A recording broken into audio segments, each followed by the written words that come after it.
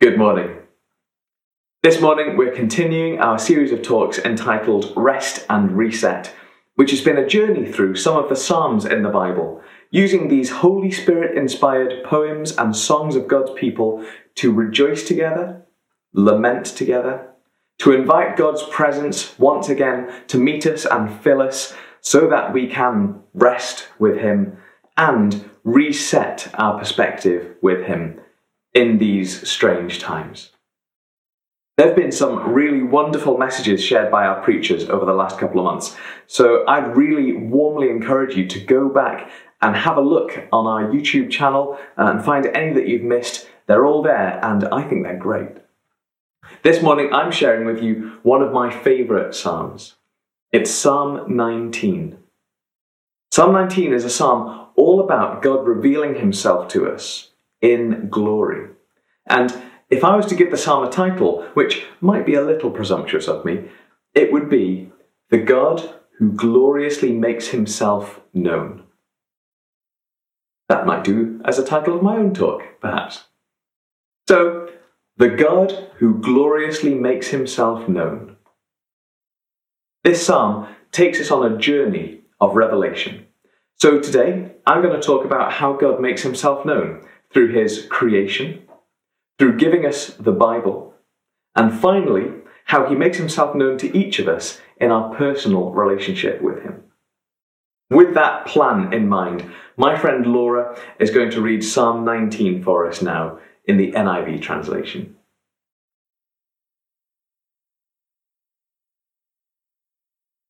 Psalm 19. The heavens declare the glory of God. The skies proclaim the work of His hands. Day after day, they pour forth speech.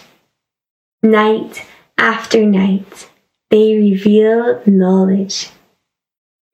They have no speech. They use no words. No sound is heard from them, yet their voice goes out into all the earth, their words to the ends of the world. In the heavens, God has pitched a tent for the sun. It is like a bridegroom coming out of his chamber, like a champion rejoicing to run his course. It rises at one end of the heavens and makes its circuit to the other. Nothing is deprived of its warmth. The law of the Lord is perfect, refreshing the soul. The statutes of the Lord are trustworthy, making wise the simple. The precepts of the Lord are right, giving joy to the heart. The commands of the Lord are radiant, giving light to the eyes. The fear of the Lord is pure, enduring forever. The decrees of the Lord are firm, and all of them are righteous. They are more precious than gold, than much pure gold. They are sweeter than honey from the honeycomb. By them your servant is warned. In keeping them, there is great reward. But who can discern their own errors? Forgive my hidden faults. Keep your servant also from willful sins. May they not rule over me. Then I will be blameless, innocent of great transgression.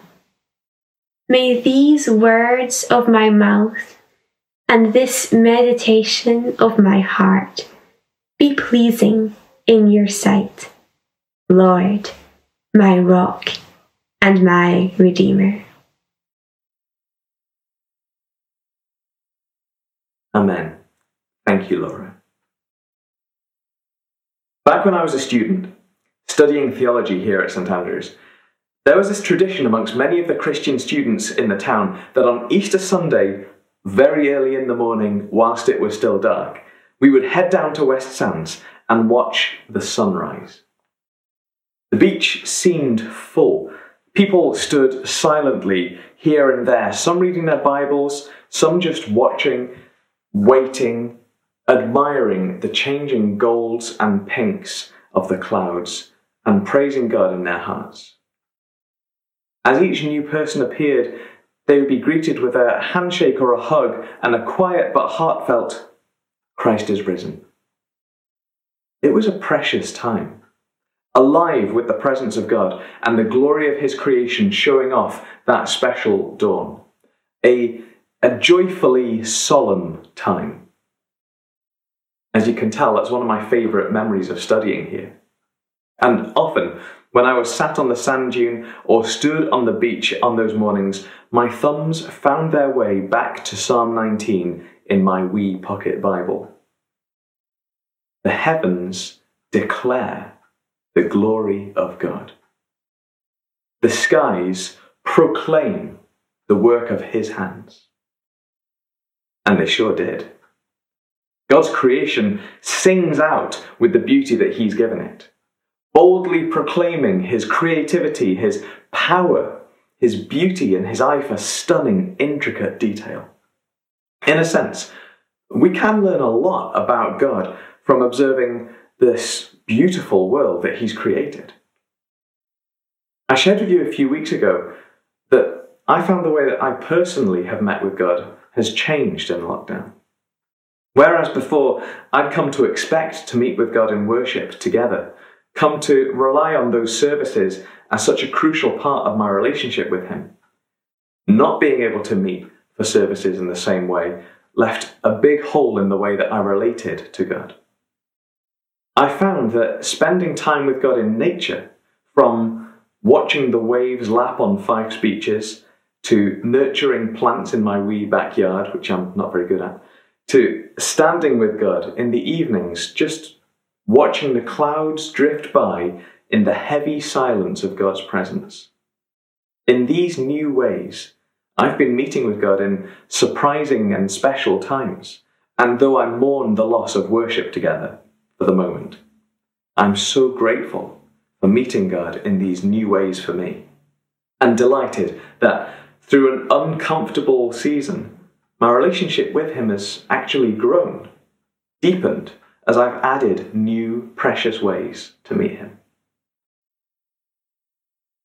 God has been gloriously making himself known to me through his creation. I tend to catch a good many more sunsets than I do sunrises, but a photo that a dear friend of mine sent me of a sunrise in mid-Wales a couple of weeks ago had me staring in praise. These skies proclaim the work of God's hands, and not just once a year, but day after day they pour forth speech. Night after night they reveal knowledge.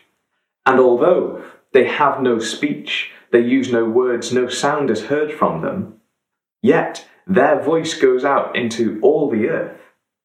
Their words to the end of the world. Every day, silently and steadily, God is there, quietly making himself known through his beautiful creation to anyone who will stop and notice. And not just with a little awkwardly British wave, hello, but with the glory of the sun, who rises with the glory of a bridegroom arriving in splendour. Have you ever been to a wedding where people say, yes, of course the bride looks beautiful, we all knew she would, but hasn't the groom scrubbed up well? Who knew he had it in him to look so smart? I think I recall hearing something like that. Here is the sun, emerging onto our horizon with all the glory of a groom in splendour, with an adoring gasp from Granny as he appears, and then crosses our skies with the assured strength of a world-class athlete steadily running their course. Nice one, God. What a design. And as verse 6 says, nothing is deprived of its warmth. There's huge power as well as beauty in this creation. We'd be right to conclude that the God who set this up has great power. That as well as tenderness and great beauty, he has great power and is making all these things known to us all the time. There is a danger, though, in concluding too much about what God is like from nature. Natural theology, as it's called, is rightly open to the criticism that studying this world isn't a foolproof way of studying God. Creation carries strong marks of the Creator's character, sure, but it's open to being misinterpreted, and worse, this creation's also been corrupted by an enemy. This world is no longer as God perfectly designed it, so we need a bit more guidance. Helpfully, God hasn't just left us to work out what he's like from creation, as wonder-filled as it is. He's also revealed himself to us by speaking to us, by telling us what he's like. That's a massive bonus. And in fact, this psalm takes us on that journey of revelation.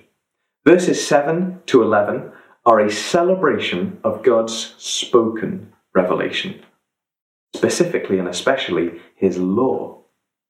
The things he's told us about himself and his designs for our lives. Laws can get a bad reputation. God has sometimes been falsely caricatured as a distant sky dictator demanding we do this or that for no apparent reason. Although I've never heard of anyone who knows God speaking like that. If we take seriously that God lovingly designed us to live a certain way, that he wants to give us the best possible lives and give us the best possible way to have our lives with him, rather than without him or even against him, then surely we would want to live the way that he's set out for us. Say you have a friend, you love their company, and they have a certain way of living that you want to respect in order to spend time with them, like no smoking in their car, or take your shoes off when you go into their home, or they're a vegetarian, so don't cook them meat. Of course you'd make these changes in order to spend time with them. If you value your friend more than you value the stuff you give up for them, it's a no-brainer, right? I find this a really helpful way of thinking about God's law. I want to spend my life getting closer to him. I want to make my life and my home as welcoming for him and his presence as I possibly can, both to honour him, to give him glory, which he's worthy of, and to invite him, because I want to enjoy doing life with him. The psalm writer seems to think along similar lines. He praises God's law for being great, and then also gives us a wee benefit after each line of praise too. Verse 7, we read, "The law of the Lord is perfect and refreshing the soul. The statutes of the law of the Lord are trustworthy, making wise the simple. The precepts of the Lord are right, giving joy to the heart. The commands of the Lord are radiant, giving light to the eyes. The fear of the Lord is pure, enduring forever. The decrees of the Lord are firm, and all of them are righteous." This guy loves God's law. What a stark contrast to those who see Christianity as some oppressive set of do's and don'ts. I'm convinced that the difference between these views is knowing the presence of God in our life. Imagine being there in the moment when God told you how he wanted us to live. For people who want to be close with him, who know what it's like to meet him and want that, that's a moment of delight. A moment to be so thankful for. A million miles away from an idea of unpleasant restrictions from a distant God. The psalm writer goes on, in verse 10. "These laws are more precious than gold, than much pure gold. They are sweeter than honey from the honeycomb. By them your servant is warned. In keeping them there's great reward." The joy in receiving these laws and the benefits of living by them just overflow out of this psalm. God's law is perfect, it's trustworthy, they're right, they illuminate our lives. Is that how we often think of God's law? Our relationship with God is much more than keeping his law, but it's not less than keeping his law. And yes, Jesus has fulfilled the law of God for us. We'll get to that. But he hasn't removed the benefits from the law for us, just changed our relationship to it. A respect for God's law, even a fear of the Lord, are good things. If we think of them as ways that he's given us of relating to him, properly understanding who he is, what he's like, how to welcome him, how to live well with each other in a way that will please him instead of causing him to step back from our actions in distaste. In Psalm 19, God is gloriously making himself known. Firstly, we can see a glimpse of God's character through his work in creation, as we've said. Secondly, we can learn more about him and how we can get to know him through his revelation to us. And actually, the psalm writer really cleverly represents this transition, this increased revelation, in the word that he chooses to use for God. In verse 1, the word that we translate God is El, meaning God. Kind of a title, a description, a God, the God, God. It's kind of a definition. And El is related to Elohim, which is a word that can describe spiritual beings. But as we get to know what God is like throughout the psalm, through his speaking to humanity, through his law in particular, as this relationship increases and deepens, the word in this psalm changes. In verse 7, the word that we translate as the Lord is Yahweh, the name of God. And it's translated Lord and not Yahweh because for God's people in the Old Testament, God's name was so precious, so holy, that to even pronounce it was considered not giving him the respect that he's worthy of. So Lord became the stand-in for saying his name, but it had this sense of his name. This is our God we're talking about. So the switch goes from title, definition, not very personal, to his name as we get to know him and relate to him. It's like a stranger, beginning with calling you sir or madam, and then becoming a friend who calls you by your name. And that's the direction of the relationship that God wants with us. That's the direction that this psalm takes us on. The God who is gloriously making himself known. And lastly, and as we wrap up, about that relationship. There are things that we each have done, things that we each still do, that go against the Lord's plan for us. And wonderfully, amazingly, really, he still wants a relationship with us despite those things.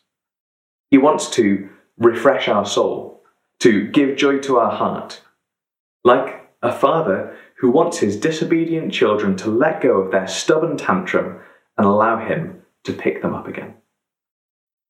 He wants to make wise the simple and give light to our eyes so that we can avoid those hurtful situations that our selfish, sin-stained hearts draw us towards over and over.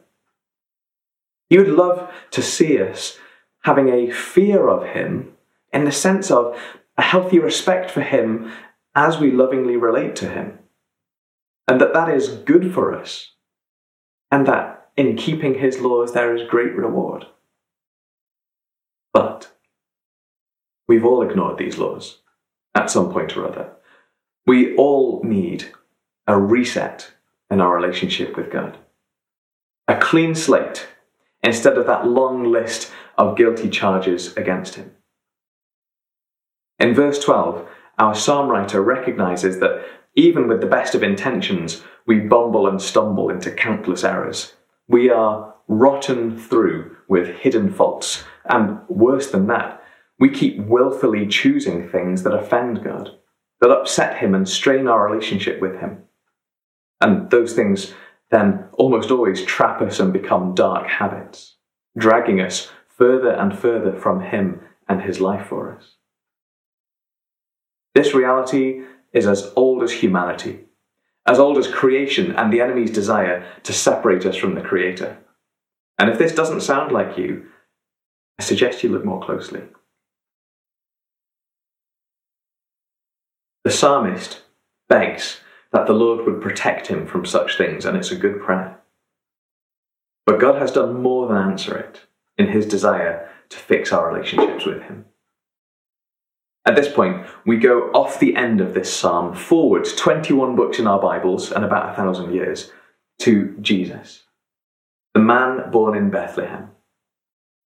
God, the Father, Son, and Holy Spirit, the three in one, always planned to clear our debts against him by paying the ultimate price for us himself, sending God the Son to be born as a vulnerable human being, Jesus, and to live amongst us, introduce himself to humanity face to face, to show us how to live, not just tell us, and then to allow himself to be put to death in a sham trial and a cruel execution that he didn't deserve, but we do. And then, on the third day, he rose again, still wearing his scars, and to tell us that we have now been given new life in him if only we accept this offer and make him the loving Lord of our lives that he always intended to be. John Mumford, who, together with his wife Ellie, lead our Vineyard Church movement internationally, once preached to Kingdom Vineyard that this journey of seeing more and more of God through the ages was like a theatre, where, as we see creation, the curtain is lifted just a peek, a glimpse of what God is like. Then, with the law and the prophets that God spoke through, the curtain is pulled open just a bit to show us God and to show us his character. And then, with Jesus, the curtain is thrown open wide, and we see what he is like. We see him. And this is the God for whom the heavens declare the glory of, that the skies proclaim the work of his hands, placing himself at the mercy of this unjust world, precisely to take that injustice and to replace it with the breaking in of his kingdom, his truth, his justice, his love. And person by person, as we allow him to put the lives we've led so far to death with Jesus on that cross, and allow him to give us new life in him, under his rule, living his mission to bring his kingdom into more and more of this world, we see the heart behind his laws brought to us, to hearts who really need to see his blessing and his presence. We see people come to life. If you've never accepted that offer from God, or if it's been a while, then this morning is a divinely created appointment with the God who is gloriously making himself known to you. An opportunity for you to say, "Yes, please, Lord Jesus. Take my life and everything that has separated me from you, my willful sins and my hidden faults, and start my new life with you today. Please fill me with your presence by your Holy Spirit, and may the words of my mouth and the meditations of my heart be pleasing in your sight, Lord, my rock and my redeemer." Amen. And how shall we know that our thoughts, words, and actions will please him? Well, firstly, there's that law I talked about, that Bible. It's still our guide. It's still our illuminating instructions list of how to behave in God's house, how to please him and live with him. And whilst we're doing that, we also can sit with him, listen to him speaking to us personally through his Holy Spirit, getting to know his voice better and better by sitting in his house and making devoted time to listen to him. I love this psalm. I love the delight it has in God's glorious creation. and God's glorious law, and the journey it takes us on of getting to know God better and better. God gloriously making himself known. And I love that God went on to more than fulfill it in Jesus, and that because of this, we too can get to know him better and better through his creation, through his word to us in the Bible, and as we welcome him in to be the master of our own lives again and again. It's my prayer that each of us, Kingdom Vineyard, know him better and better, that we learn to rest in him and reset our lives with him every day. Why don't we pray?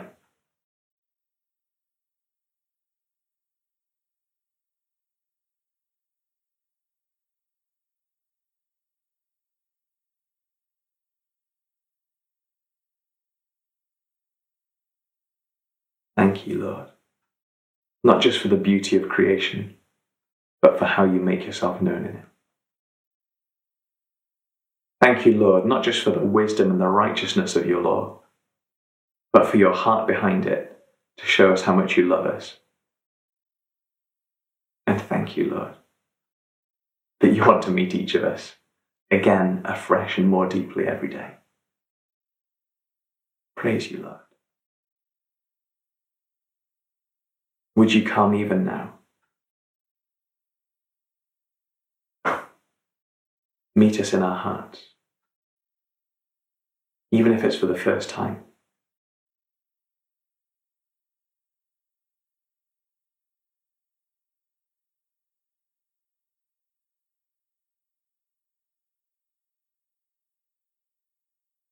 Would you begin and re-begin and deepen our relationships with you, even right now this morning?